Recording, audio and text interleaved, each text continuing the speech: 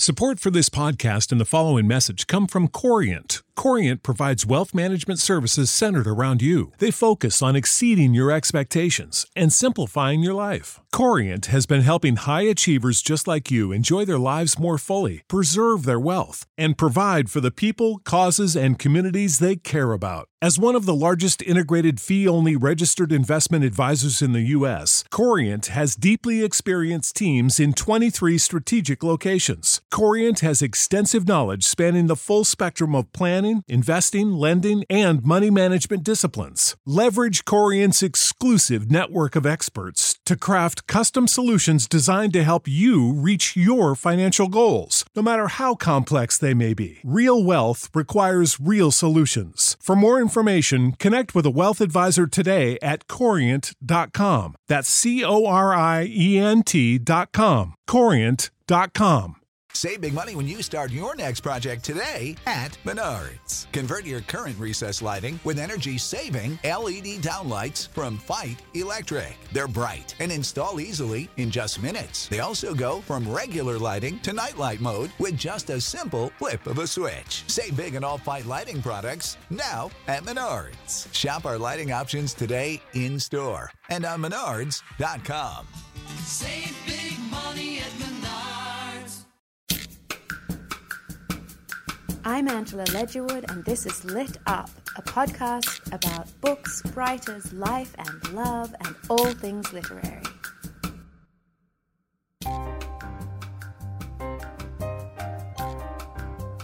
Our guest today is Stephanie Danler. Her novel, Sweet Bitter, swirls and crashes around its central character, Tess, who arrives in New York City, naive, expectant, and yearning for new experiences. The day she lands a job at one of the most celebrated restaurants in the city, she's thrust into a chaotic, renegade ecosystem, one that sparks her sexual and culinary awakening. I'd love to welcome Stephanie Danler to the show this week. Thanks for being here. Thank you so much for having me. This is very exciting. Thanks for being... Oh, I've said that already. But I just wanted to say how much this book resonated with me, and we'll get into why. But first of all, if you read a little, we'll just get straight into it. I think that'll give everyone a sense of just how sexy and incredible this novel is. Ignore him. That's what I did. When Jake came into family meal late and took his seat next to Simone, when he pulled up on his bike outside the front window, when he called harshly out for bar mops, I looked away. But I started to hear things, all of it unverifiable and improbable. Jake was a musician, a poet, a carpenter. He'd lived in Berlin, he'd lived in Silver Lake, he'd lived in Chinatown. He was halfway through a PhD on Kierkegaard. They called his apartment the Opium Den. He was bisexual, he slept with everyone, he slept with no one. He was an ex-heroin addict, he was sober, he was always a little drunk. He and Simone were not a couple, though their magnetic, unconscious way of tracking each other seemed to indicate otherwise. I knew they were very old friends, and that she'd gotten him the job. Some nights, a cherubic strawberry blonde that Sasha called Nessa Baby came and sat in front of Jake at the bar as service was winding down. He knew part of his job was to be looked at. He was a quiet bartender. There was a submissiveness to his beauty that was nearly feminine, a stillness that made one want to paint. When he worked the bar, he submitted. Women and men of all ages left business cards, phone numbers with their tips. Guests gave him gifts for no reason. That kind of beauty. If he rolled up his shirt sleeves, you could see the edges of tattoos that spoke to another private body he kept. It was the sight of his arm resting on the beer tap that changed me. The beer was acting up. The keg was probably too new, not cold enough. Just foam, no beer. Jake let the foam pour while he talked to a guest. The drain was full of foam. It ran over to his feet, a spreading white pool. His sleeve was rolled up, the tendons of his forearm tensed from shaking cocktails. I remembered the static shock when I touched him. I felt it in my mouth. His inappropriate forearm and the foam cascading, his manner too casual, too condescending. "That's a lot of beer to waste," I said. My voice surprised me, ringing out over my vow of silence. He looked at me. Perhaps it was raining that night, a stifling tropical storm.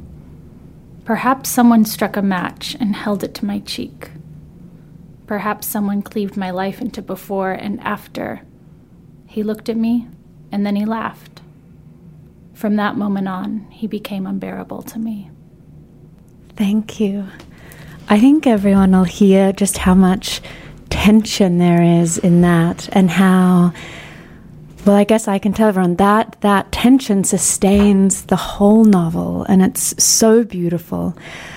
And we'll definitely get into the sexuality of the book a bit later, but we'll let you warm up a bit and have a glass of wine first. So I guess backtracking, there's a part in the book where one of the servers asks Tess, the main character, kind of what she's doing in New York.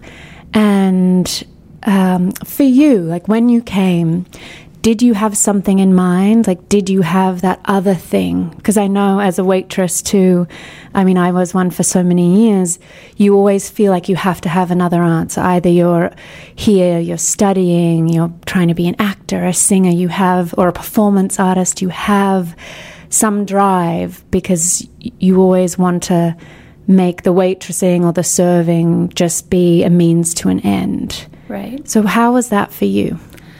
My trajectory was not the traditional one, because I did move here to become a writer. And so I was fresh from my undergraduate degree in creative writing. I had parts of what I thought would be a novel. It was... what was it about, that first novel? Actually, cocaine. So there's... Oh, wow. No, it wasn't. It was about New York City and about... privilege and about drugs, but very, very different. And it had been my thesis in undergrad. And I had that like idiotic naivete where I thought that I would arrive here and finish it. So you were writing about New York without having ever been here, or had you visited? I had lived here during summers since I was 18. Yeah. So I was not like Tess. I wasn't quite so new. I'd also been working in restaurants since I was 15 years old. It's the first job I had ever had. So I had enough experience to get hired at a restaurant like Union Square Cafe. So when I arrived, I was like, I'm a writer. I just work at Union Square. But what happened to me, which also happens to Tess, is that sort of falling down the rabbit hole, falling in love with this industry. And I stopped saying I was a writer. And I meant it. My life was incredibly full. And I was a server. Well, I wasn't even a server. I was a back waiter. That was plenty. And then I left and I went to wine school, and I was a beverage director. And then I was a general manager. And my identity was so wrapped up in being a food professional that I didn't need to say anything else. And that's very unique to New York and LA. And it's also something that's changed a lot. In 2006, this was just starting to happen. But now it's perfectly acceptable to leave an Ivy League education and say, I'm going to become a mixologist, which is not a real thing, but seems to be a skill set at this day and age. So I did have something else, and I kept writing, but I didn't need it in New York at the end of the day. And when did that shift? When did you realize that you had a new story that you wanted to tell? A new story meaning? Meaning this story, yeah. When did the fragments of this come together? So I had been working in restaurants in New York City from 22 to 29 years old, so 7 years. And I've had every single job, but at that point I was running the beverage program for a small restaurant group and the GM of a restaurant, and we were continuing to expand. And I was looking at spaces for a retail wine store, and I was so excited, and I saw my life kind of rolling out in front of me with all of its permanence, and I was going to be an owner in this business, and it felt very much like the culmination that I'd been working towards. And I was just struck with what I call despair, this like deep soul despair, just unsettled about it. And I thought, if I don't write this book, I'm never going to do it. I'll never, once I open another business, this is my last chance. And so I left that career, and it was terrifying, and everyone thought I was insane, but I had the idea for a female coming-of-age novel. There are so few of them, and I really think that sometimes you'll see the 14-year-old coming-of-age novel or the 18-year-old coming-of-age novel, but 22 is like such a huge pivotal age now for women. It's sort of, our 20s have become an extended adolescence where we're allowed to not know what we're doing and not fully take responsibility for our actions, but we're adults. These things count. There are consequences. You're sort of autonomous for the first time, and I hadn't seen it written about. And then I had this expertise in restaurants that I'd been working on for so many years. And once I wrote the first sentence, "You will develop a palate," everything exploded from there. The coming of age and the restaurant world and the palate for food and wine, and what else can a palate be for desire, for intimacy, for family, for being an urban creature, learning to survive in New York City. And Sweet Bitter came quickly. Technically, people say it was quick. It did not feel quick. But in the 2 years I was in my graduate program. Well, there is such an awakening there. And having had it myself, I worked in so many restaurants, and then I worked at one, Jelena in LA, which I was one of the first servers there, kind of to open it. And it was such an exciting moment. And I've heard you talk about kind of the how special it was to work somewhere that had an ethical component to it. Like, we don't often think of working as in a restaurant as having a set of values and an ethos that everyone works behind. And I had that experience, and I had my whole palette and everything kind of developed from that point. What was that like for you, having worked in many restaurants and then going to this one place that shifted it all? And I don't want to compare you to your character, but I'm wondering if when this kind of explosion happened for you in the same way. Yeah, it definitely happened at Union Square Cafe, and it's so true that this book would be meaningless if I wrote it about a restaurant where you clocked in and you clocked out and the servers turned over every 3 months. There's a reason that places like Danny Meyer's restaurants or Jelena have very low turnover, and why they're known for their service. And it's because they've invested this job with an extra layer of meaning. And I think that if you want to attract highly creative, highly intelligent, highly compassionate people, you have to give them something to work for. You have to be growing them and expanding them. And for so long, historically in restaurants, servers were throwaway. They're instantly replaceable. I can pull someone off the street and they can do your job in 2 seconds. And Danny really changed that. He invested in the human element, or the 51% or 49% of the job being mechanics. He valued your empathy above all else. And to be a part of something like that, I think I write about it in the book, and it was true to my experience. You feel selected.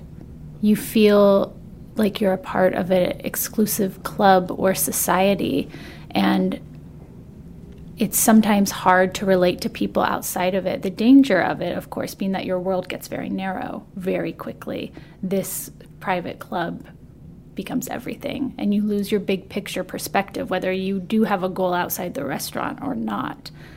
And that's when things can get tricky or toxic, I think. I'm also thinking, just sticking on that, because I feel like I gained a psychology degree in my time there, and this idea that, at Jelena specifically, we were equals to the guests, and that was that was the shift. It wasn't like we were just there to serve. It was that our opinions mattered, we were individuals, and the guests almost had to rise to the occasion or broaden their experience of dining. and the truth is, it's just the way we should treat human beings anyway. But somehow that has been lost in the restaurant world. But I feel like it's coming back, where you go and you actually see the person as a human being who you want to talk to. And that was a real shift for me there.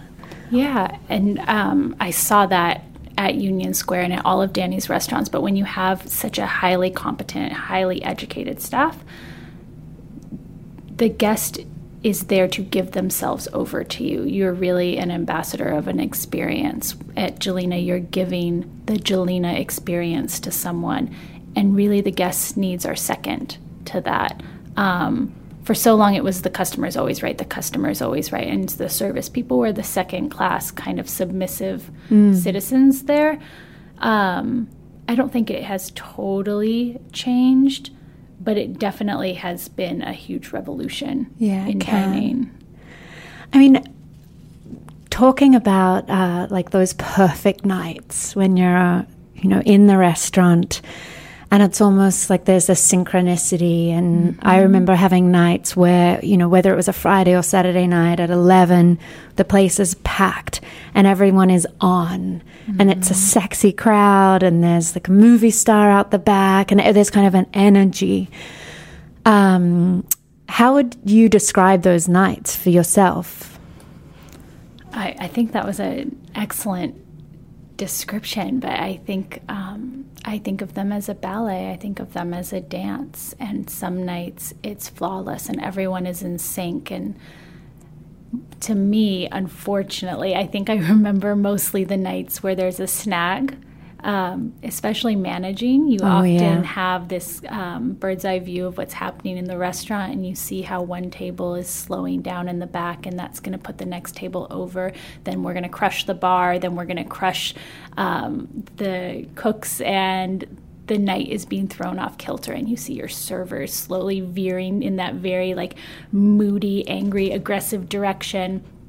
Those are the nights I remember, but those smooth, flawless nights, everyone is engaged. The guests are engaged. The servers are engaged. Everyone is present. The machinery is just humming along, and you don't even have to do anything. But they are rare, I think.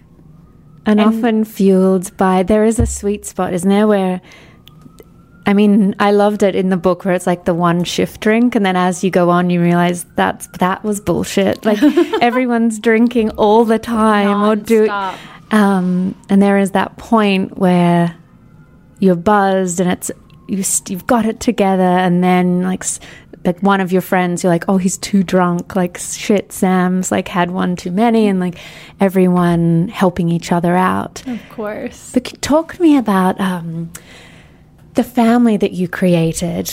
People, it's a real family in this book, because you piss each other off, and yet you're kind of there for them. And how in this novel does it translate to the hours that they're on in the restaurant versus when they go to the park bar? I think the most interesting thing about restaurants is how immediate the family is, and that's been true of every experience I've ever had. After you go through your initiation rites, you are in this family. It is a lot like being in the trenches with someone. I think often about military metaphors when I think of serving. And then in the book, I really tried to explore also how temporary those bonds are in a lot of ways, of how surface they can be, to work with people for a year that you don't know their last name, and you don't know whether they have a good relationship with their parents or what they majored in undergraduate. So much of the restaurant happens in the present tense, and I think that is what gives it its intensity, and also its the fleeting nature.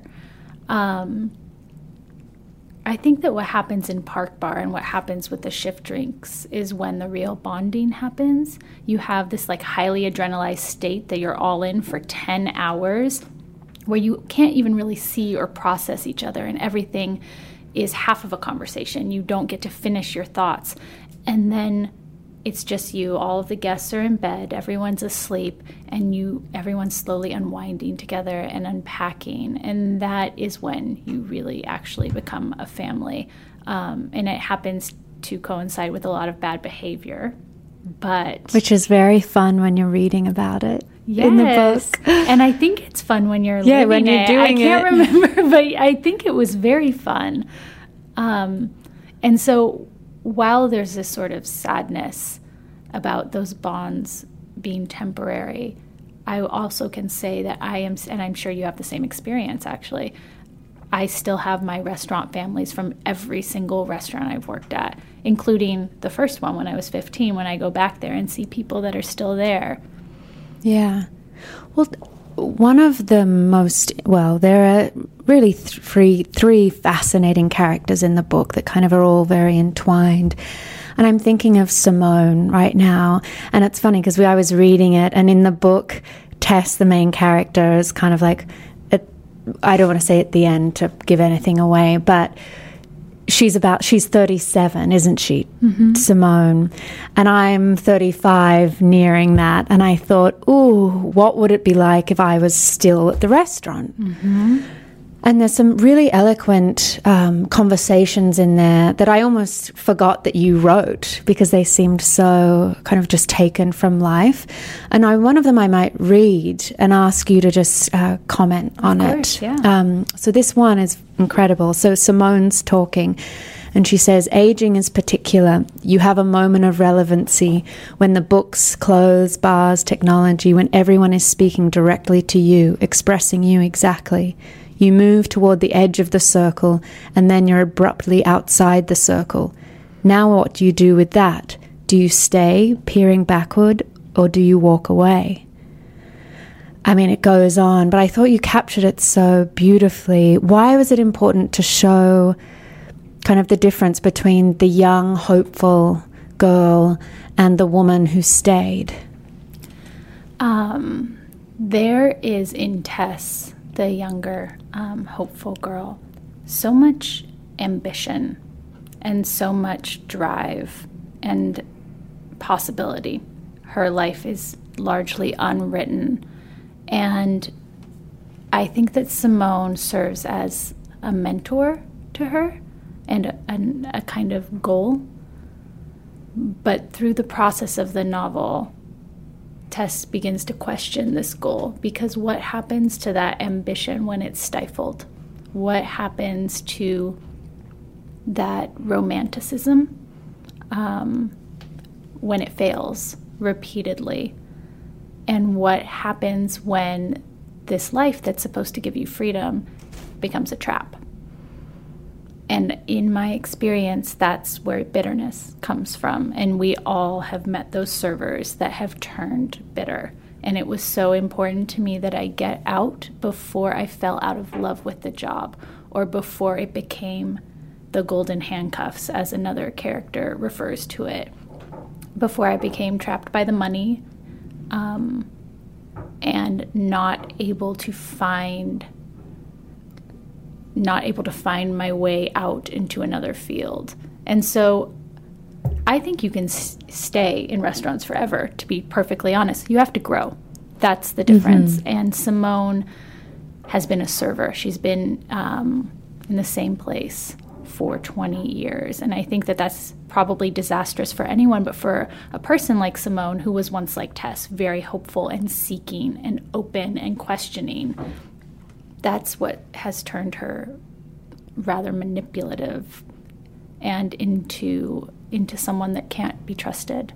There's also a fascinating play in the book. There's a tension in there all the time, and it's about beauty and what that means. And for Tess, the character, I found it so interesting how she kind of over the course of the novel has to grapple with what it means to be a beautiful young girl. And yet how long is she going to rely on that? And Jake, the gorgeous, brooding man you heard about earlier. Nightmare. Nightmare. He's actually quite observant of that isn't he? How she uses that as currency almost without knowing Absolutely. And he is looking out for her in those scenes when he's warning her. That's it. It's almost, I remember kind of walking around as a waitress going, and I have a mantra in my head saying, this is not who I am. This isn't who I am. This isn't who I am. It was quite intense. And I was like, holy shit. And then there was a point where, you know, anything you are doing, it is what you are. Absolutely. You know, it's like when I was in LA and I would go to auditions because I embarrassingly wanted to be an actress. Oh my God. Oh my God. I mean, really, come on. I cannot do an accent. You didn't want to be an actress, just so we're clear. No, I didn't realize. I realized I didn't want to very fast. Yeah, of course. But I remember there was that moment where I was on like the Disney lot, and you know, it's so exciting to just get on the lot. I remember keeping the stickers from like CBS because I just made it in under the gate, you know, the boom. I was like, I'm in. And I remember going up and seeing, you know, going for an audition for like Entourage or something, and seeing just a line of girls coming out of the casting office, and we all looked the same. And I remember standing in that line going, I'm not like them. Like to myself, I'm not like them. I'm not like them. They've all come, you know, they're all from, no, you know. And I was like, then I had a moment I thought, who do you think you are? Like, you are not better than them. You're just, if you are in that line, you're that. Is that what you want to be? And there's nothing wrong with that. But it was just those similar kind of having to acknowledge that what you're doing is what you are at that period. This is really interesting, and I haven't even articulated this to myself, but there is something, I think what you're talking about is growth. When you realize that talk is not enough and that action is actually the only currency, to use the word. And I think that Jake at this point has become all talk in the book, and Tess realizes that by his refusal to take action, not to give anything away. Yeah. But when she sees that he's truly stuck and that everything he's said to her is really rhetoric and great ideas and very seductive, but that's when she's able to take action. It's not enough to say, which we have all heard 1,000 times, I deserve better, this is not who I am. It's the act of walking away that defines you, and that's it. Mm-hmm. Until that point, you are not someone that deserves better. I've never talked about that before, but it is interesting the way we try to protect ourselves when really how we spend our minutes is who we are. The choices that we make that we think are so innocuous and meaningless are becoming our moral fiber. Mm-hmm. And who we spend time with. Right. And she's realizing that throughout the novel. That's a huge part of her coming of age and disillusionment and empowerment. I hesitate to use the word empowerment for Tess all the time because it's a little too like point A to point B transformation.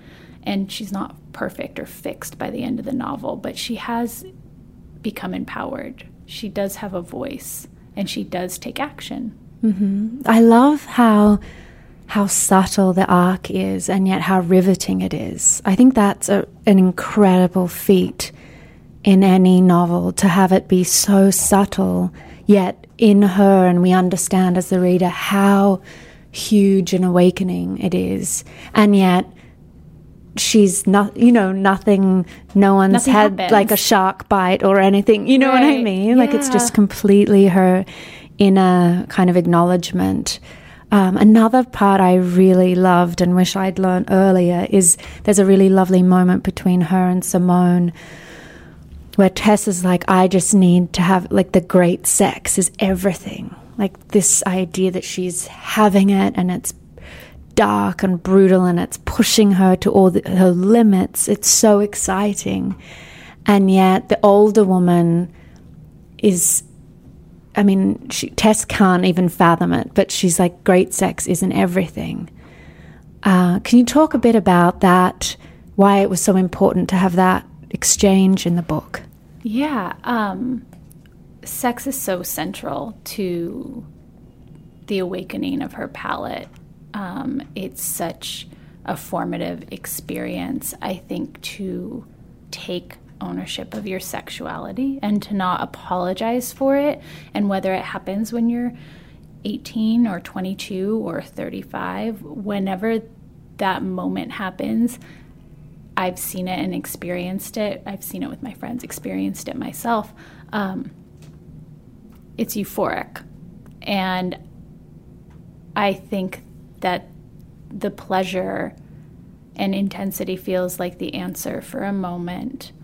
And then, as we all know from having lived in the world, it's not intimacy. It's sex, and it can sometimes be separate. And I think that's what Simone is trying to warn her about, that you're not it's not pleasure-based, what you're looking for. You're pushing yourself, you're growing, you're learning, you're trying to touch the edges. But what you're really driving towards is intimacy, and it will not lead you there. Mm-hmm. It can. That's not our girl's journey, unfortunately. I think when the two are married, fantastic, challenging sex, I think that's important too. There's a lot of good sex, but then there's sex that changes you and changes your relationship with the world. And when I think we can get confused, I mean, even not that long ago, I got very confused. You think that this experience is as profound to the other person as it is to you, and you think that intimacy is in that act, but then have a really kind of sharp fall off the cliff when you realize that for that other person, even though it was, as connected as you thought it was, that for them it didn't mean what it meant to you. Yeah, absolutely. To be standing out on that ledge alone is always terrifying, but I think that there is a lot of power to be found in owning the sex privately, owning your pleasure, and not making it about need all of the time, not about what you need from the other person, but letting it be about growing and just saying, this is my journey. This is about me right now. This isn't about whether he's going to call or whether he likes me. And I'm not encouraging casual sex, but I am encouraging women to kind of change the narrative around it and to not apologize for it, and not, it doesn't have to be moving towards a relationship or a union. It can be profound still. Yeah, I think you've just said something that I kind of knew inside was the truth, but I hadn't got there yet. I mean, I don't know that I have gotten there, but it's something I think about. It's definitely, and this is like the most intense conversation I've ever had about the novel, but I think that it is a huge part of Tess's struggle, is understanding her relationship to sexuality, her own sexuality, and how to make it good for her. We see her in good moments. Like, I think that the sex that she's having with Jake, even though everyone knows he's going to break her heart, is still so important. And I think it's something she'll be grateful for the rest of her life. But the other sex that she has throughout the novel is actually bad for her and breaking her apart, and she hasn't understood the difference yet. And it's identifying that will help protect her as she gets older, I think. Well, and I saw in her something I recognized in myself a while, it was in that where you would drink more almost so you would do the things you would regret. Absolutely. Or you would take drugs so I remember wanting to not be such a good girl. And then like in the restaurant at Jelena, it was like I was known as like, she's going home early, like she's got this, because I always had the other thing too. I was like, I need to get up early so I can write and this and that. And I did. And they're like, oh, so boring, you know. But I loved them, but I couldn't let go of the voice that was like, this isn't who I am. And so but then there were those moments where you just pushed and pushed and pushed to try and release in some way. So, and I think we all do it, but I don't think I need to do that anymore. I mean, that is unless I'm very repressed again, and I really do. No, but that's a form of maturity, right? And that is not something that all of us have at 22 or 18 when we begin experimenting with substances. They are so liberating, and it's not just cocaine and alcohol. Food is so liberating. There's a lot of overlap between methods of intoxication, and lust is also very liberating. Anything that blacks out your conscience or the nonstop voices in your head that we are always suffering from and oppressed by all day, that state of free fall is very scary to us when we're sober, but it's not scary to us when we're drunk.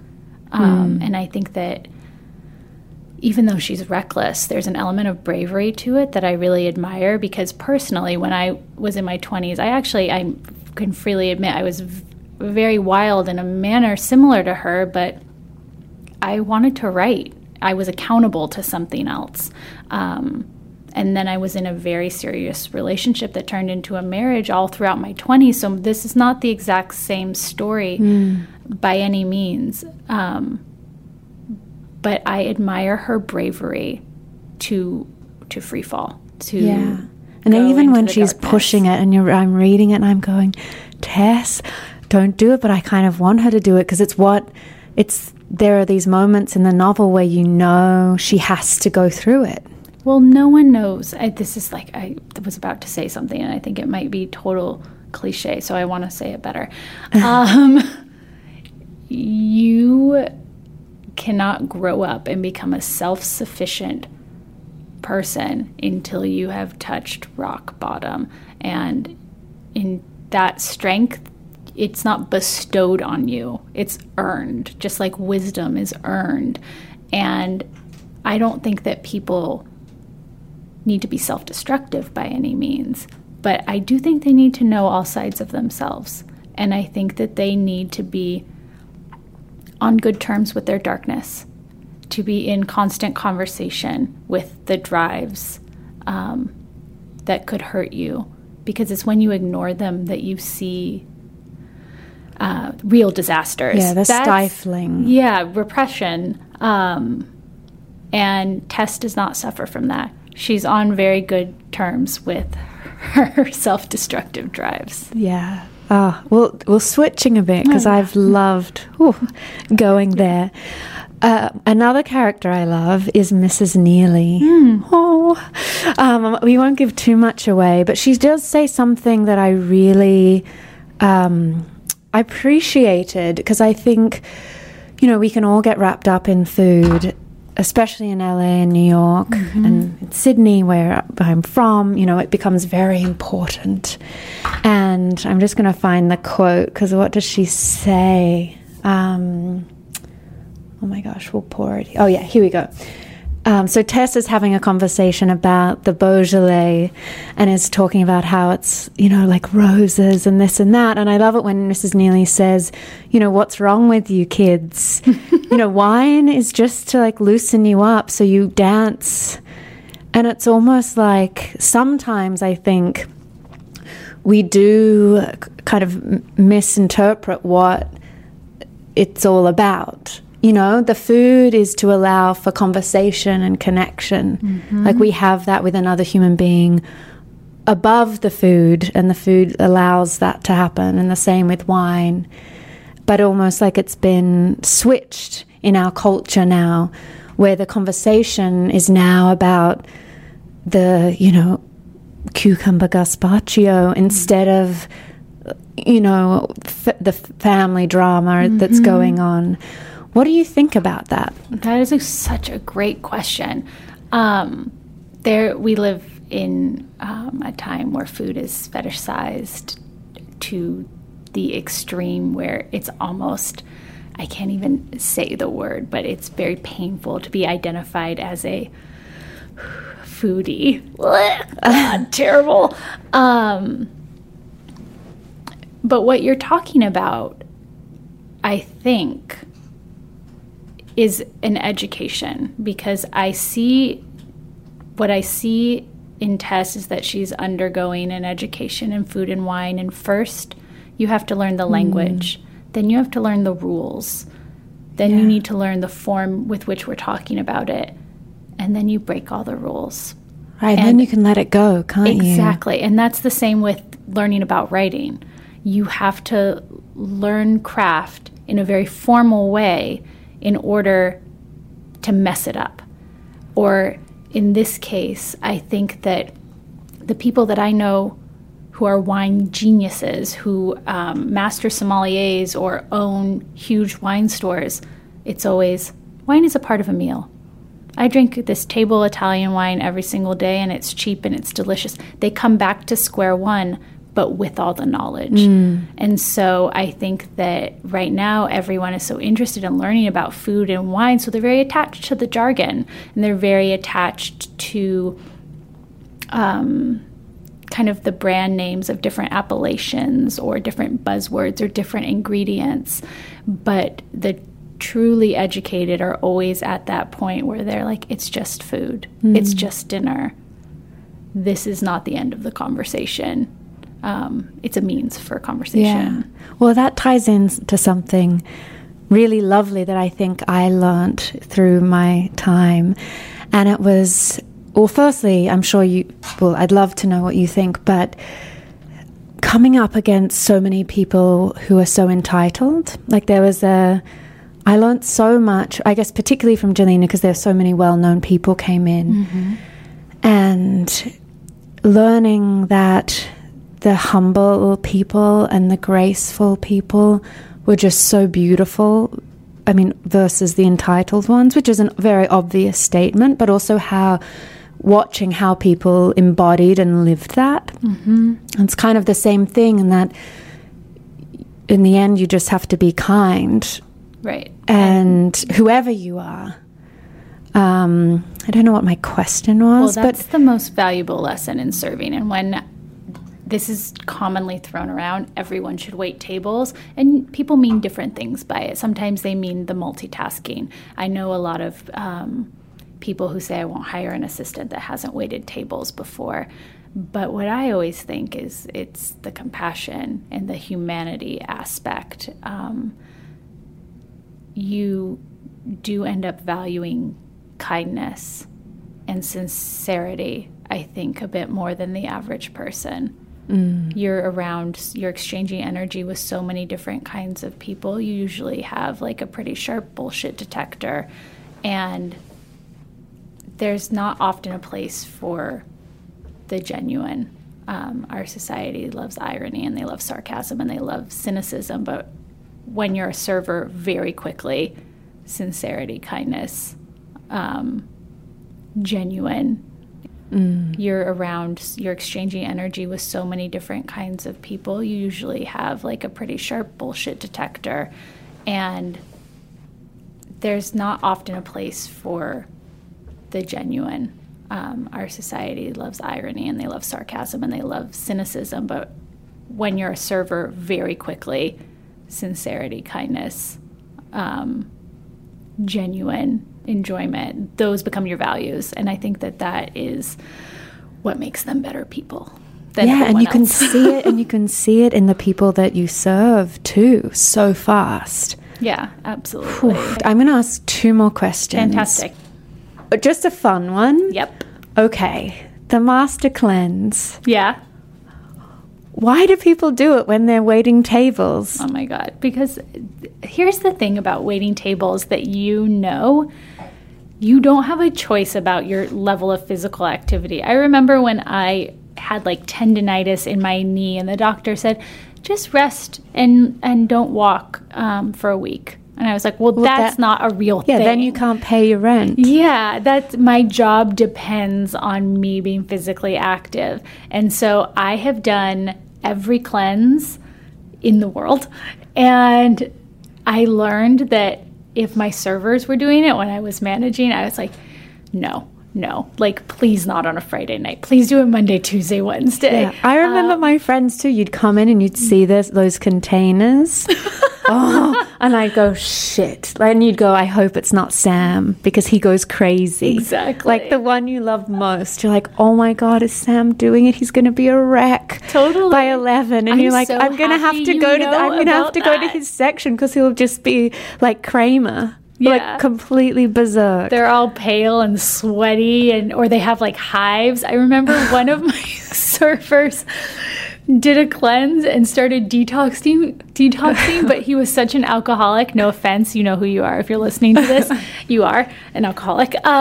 He started swelling. His face started swelling, and he had red splotches all over him. And I was like, you need to go eat a piece of bread and have a beer, or I am going to fire you, essentially. Yeah. I'm so happy that you know about that. I read that and I highlighted it, and I was like, I have. Oh, of course. And then the servers are talking to their customers about the cleanse, and like the server's about to faint. I never did one because I get very angry if I haven't eaten regularly. Everyone. Yeah. Oh my gosh. I mean, this is almost like a statement, but I found that I needed that adolescence back. Like the period I had, it was like I had brothers. Like I've never been in such a rude, politically incorrect environment. And that's obviously what is all in this book, and how much fun it was. Yeah, I think about that when I think about people that have only worked in offices. And I think where you're stifling that versus a place that really allows you to be the grossest, messiest, most flirtatious version of yourself, it's a really safe space to be like that. And then you can clock out and go home and read your Virginia Woolf and be perfectly content. But you get to play when you're at work. There's an element of play and lightness that I think is really healthy. And the aim is often to make the others laugh. Yeah, of course. If the whole aim of an 8-hour shift is for everyone to kind of slightly like make someone, do something silly or play a trick. Right. But then that trickles down to the guests, and they're feeling the fact that the staff is enjoying being there, or that the staff is all attracted to each other, or that games are happening and people are giggling. And I think that adds to the atmosphere of a restaurant. There is nothing worse than going to a restaurant where the staff is not interacting at all, where everyone is cold and standing at the hutch just watching the tables, looking bored, counting the minutes of their shift. I mean, I'm like getting nauseous thinking about it. So like the priority for me working in every capacity has always been fun. I felt as a server to general manager that my responsibility was to make sure that fun was happening. It's a really hard fucking job. Like, it's miserable. I'm like so physical. I'd forgotten. Bus tubs and like shit is splashing up on my silk top, and I'm like, why do I do this? Why do I do this? And it's because it's fun. Yeah, so fun. Okay, so my last question. How has the food scene changed since 2006 for you? And I'd love to hear too about your move to LA and how different that is. Because it seems, that's a decade. Yeah. Yeah, what from your perspective? I don't know that they're connected, but let me see as I talk about it, whether they are or not. So in 2003, you have April Bloomfield and David Chang opening up their restaurants in New York, and they are not service-oriented restaurants. They're chef as front of house restaurants. Seems minor, is major actually, as it turns out, but it took a while for that revolution to come. In 2006, it was just beginning that being a server was cool, or to say it another way, a proper career. What we've seen since then is nothing short of an explosion, and mostly it's that this subculture is no longer a subculture. I read Kitchen Confidential after I finished Sweet Bitter, and I realized that what he was exposing was a world that nobody knew about. And now we're just as likely to have cameras inside our restaurants. We've seen it on TV a million times. We're so intimate with the food. I was just traveling in Southeast Asia, and I did a cooking class, and I realized that all of these people were already so familiar. They were like, oh yeah, turmeric. Oh yeah, Thai basil. That's opal basil. It's different than Thai basil. And it's because we're such a food-obsessed culture, and it's because we see it on television, and there have been 50 memoirs of the kitchen and 50 memoirs of the front of house. And so there really are no secrets anymore in the food industry. And there also is this, I don't know that it's been great for service, this influx of people that aren't necessarily built to be servers. And I hate that that sounds kind of elitist, but I really do think that it has to be in your blood. And there are people coming into the restaurant industry that would have never ended up there in a million years.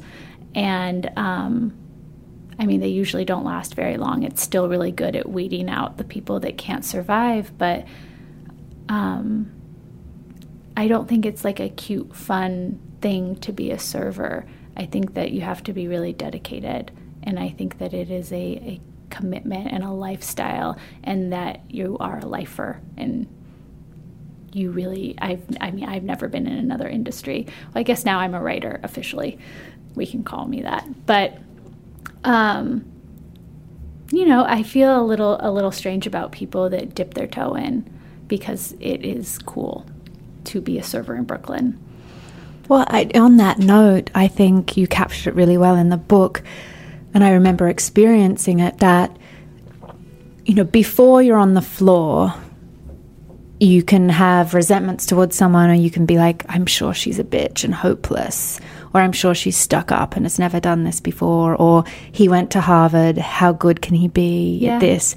And then once that night starts, specifically at somewhere crazy busy, because there's kind of different types, but if you're at somewhere that's packed, you have to turn those tables. You know, it's a culturally relevant place to be. Totally. So, you know, a reviewer could be coming in, like Anna Wintour's on table 42. You know, it's all very high pressure and exciting. As soon as that starts, like, all the kind of labels are stripped away, and you're only as good as you are under pressure. Absolutely. I mean, that is so true and so articulate, because in those moments of conflict and that kind of warfare state that occurs on the floor, it doesn't matter where you went to school, and it doesn't matter how many other jobs you've had in different cities. It's like whether you can perform, and that's very New York. I think in a lot of industries across the board, like, your resume falls to the floor. Well, I think this has been such a lovely conversation. Thank you. We should cheers again. Yes, we should. For the audio. Fantastic. Cheers. Thank you. And everyone should read this book. It's just beautiful, and it's kind of a window into a world that I love. So thank you for making the book. You really wrote the book I wanted to write, but never could have done it so beautifully. Thank you very, very much. That was fantastic. Great. For more about this interview and about Lit Up in general, visit us at thelitupshow.com. Follow us on Instagram and Twitter at @LitUpShow. And of course, please don't forget to subscribe on iTunes or wherever you get your podcasts. As humans, we're naturally driven by the search for better. But when it comes to hiring, the best way to search for a candidate isn't to search at all. Don't search, match with Indeed. When I was looking to hire someone, it was so slow and overwhelming. I wish I had used Indeed. If you need to hire, you need Indeed. Indeed is your matching and hiring platform with over 350 million global monthly visitors, according to Indeed data, and a matching engine that helps you find quality candidates fast. Ditch the busy work. Use Indeed for scheduling, screening, and messaging so you can connect with candidates faster. And Indeed doesn't just help you hire faster. 93% of employers agree Indeed delivers the highest quality matches compared to other job sites, according to a recent Indeed survey. And listeners of this show will get a $75 sponsored job credit to get your jobs more visibility at Indeed.com/podcast. That's Indeed.com/podcast. Terms and conditions apply. When you need mealtime inspiration, it's worth shopping Kroger, where you'll find over 30,000 mouth-watering choices that excite your inner foodie. And no matter what tasty choice you make, you'll enjoy our everyday low prices, plus extra ways to save, like digital coupons worth over $600 each week. You can also save up to $1 off per gallon at the pump with fuel points. More savings and more inspiring flavors make shopping Kroger worth it every time. Kroger, fresh for everyone. Fuel restrictions apply.